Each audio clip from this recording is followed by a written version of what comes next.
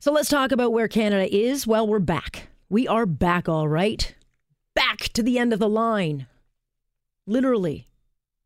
Remember when our Prime Minister proudly, boastfully, arrogantly under the sunny day of that inauguration, he announced Canada's back, as if somehow we had gone the way of the dodo bird. Sunny ways, my friends. Sunny ways. Sunny ways. Yeah, not so much.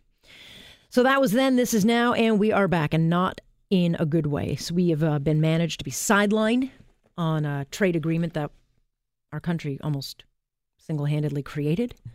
And according to Chrystia Freeland, who's been shut out of these talks, is now on a plane racing to the U.S. from Europe to resume talks. But her office issued a statement saying Canada is encouraged by the continued optimism shown by her partners. Huh? What is she talking about? What optimism? She says Canada won't sign a deal that is not good for the middle class. Uh-huh. So now we're getting picky? Going to virtue signal on this thing? I'm not sure that this is a good moment to do that. And then the very last line, Canada's signature is required. Is she kidding? Really? Because that was an actual sentence. And I'm not so sure Canada's signature is required. And I don't think we're in a position to be making demands. How can someone feel so optimistic about completely being shut out of a trade deal? And I'm going to let you listen to Mr. Trump's tone. How encouraged are you when you hear this? Canada will start negotiations shortly. I'll be calling the Prime Minister very soon, and we'll start negotiation. And if they'd like to negotiate fairly, we'll do that. They have tariffs of almost 300% on some of our dairy products, so we can't have that. We're not going to stand for that. Mm-hmm. All right, so Canada's got until Friday to sign, or Mr. Trump's ready to rename this deal the U.S.-Mexico deal. Sunny ways, my friends. Isn't that sunny ways? Yeah. And we are the odd man out of a deal I think should have been ours to decide, and yet we have been passed by a third world country that our government decided to align itself. And then they took off. It's crazy to me. Let's bring in someone who I instantly thought of when I heard this news, because she's my go-to on trade stuff. But naturally, she's busy dealing with trade stuff. But she did manage to find some time. Cindy Togum-Cherniak is a trade lawyer and has been busy all day, but she has time for me tonight. Great to have you. Hi, Alex. How are you? Well, not as busy as you. Did today throw you for a loop?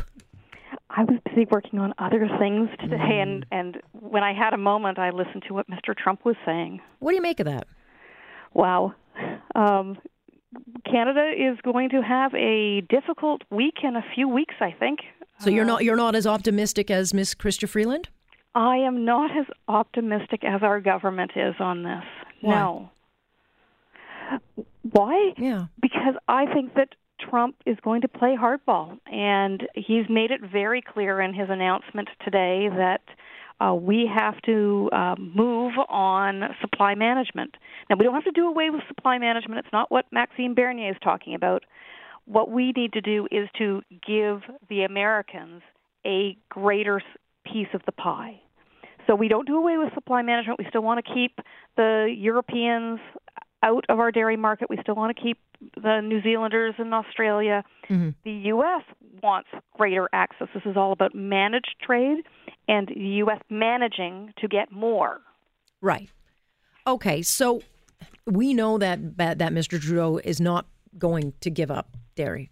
It's just too valuable of a vote for support. And in fairness, Andrew Scheer of the Conservative side, he too is pandering to this vote, and I can't imagine. But I mean, he's not the prime minister, so that it's not his choice to make. But I would be equally as pissed off at Mr. Bernier or Mr. Scheer if he were in charge if they didn't take dairy off the table and put the whole country at risk for political gain. but I don't think that Mr. Trump is going to let dairy stay off the table. And it doesn't, again, but we're not doing away with supply management. It's all about giving the Americans more access. And we were willing to do that in the Trans-Pacific Partnership Agreement. So it's not like we haven't put that agreement on the table before. Right. We have to put that on the table again because Mr. Trump needs to take that to the dairy farmers in Wisconsin for the midterms. Right.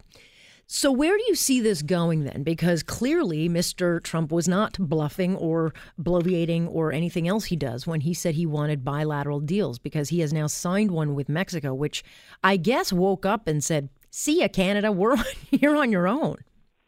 Well, I think that it's more leverage to get Canada to come to the table, get rid of the progressive trade agenda that we started out with, and let's talk turkey. Poultry's on the table as well. Mm-hmm. But we have to talk dairy. We have to talk eggs. We have to talk poultry. We have to talk about beef and pork and country of origin labeling. We have to talk about higher de minimis thresholds, which Canadians will love.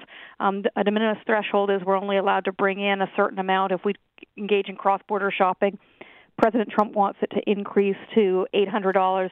Maybe there's a middle point, but he wants it to be that Canadians can come over and shop in the U.S. and benefit U.S. retailers. Sure. And bring our goodies back home with us and not have to pay duties. So what do you or GST, HST. Okay, and so where do you see this going? You know, Miss Freeland is going over to the United States, probably ripping every strand of hair out of her head right now. But there's no question they have not been at the table. We've been sidelined on this thing, and we've got now till Friday to sign. So how does this then play out? Do we have to have a signature on paper by Friday and everything changes? Or how long do you see this going on? I think it'll go past Friday. However, I think there is a list of demands, and we have to be willing to grant serious concessions at this week's meeting to continue our discussions into next week. But it is going to be a long few weeks. I don't think it's going to be 1 week. And I think that we're going to hear a fair bit from President Trump, because one of his goals, in my view, is to make our government look bad. So he wants. That doesn't take much. That does not take much. Well, it doesn't take much. I mean, here at home, the policy issues and other things are piling up for the Trudeau government. This has become a political battle. This has become a game of, can I get support in the polls by fighting Trump? That might look good, but I'm not sure it works, at the end of the day for the pocketbooks of Canadians, because we could really hurt if Mr. Trump decides to say, hey, tariffs are going in on your autos. And you're absolutely right. This is not a time to play politics. This is a time to focus in on the economics of the deal. And the Canadian government and various ministers have been going to the United States, making trips and talking to people. That has upset President Trump. And President Trump is basically saying back, listen, I can put out a few tweets and make you guys look bad. Stop with the, going behind my back. Deal with me and give me what I'm asking for. Yeah, and I think that that's the approach that he's going to take, and I think that he's going to take advantage of every opportunity to make the Canadian Liberal government look bad. Yeah, over the next few weeks, and he's going to cause Canadians to sweat a little bit, so that Canadians tell the government, negotiate fairly. Don't put the auto industry at risk. Don't put these other industries at risk. You need to grant some concessions. Yeah, one of our reporters in Ottawa, Mercedes Stevenson, is reporting tonight that the president apparently, according to her sources, was furious over a speech Ms. Freeland had delivered in D.C. just after the G7 meeting, where she had won an award. And, she made it known, her feelings about NAFTA, et cetera, and took in some, I think, veiled shots at the president. He was not happy. And so she's not liked by the team negotiating this deal. But I will be speaking with Jerry Dias in a little bit, and in conversations with him, he's actually fairly optimistic today. Well, he should be optimistic about what Mexico has negotiated, because it makes it so jobs will not leave Canada and go to Mexico, the auto jobs. Yeah. So that that is a good thing. But the U.S. and Mexico have the deal.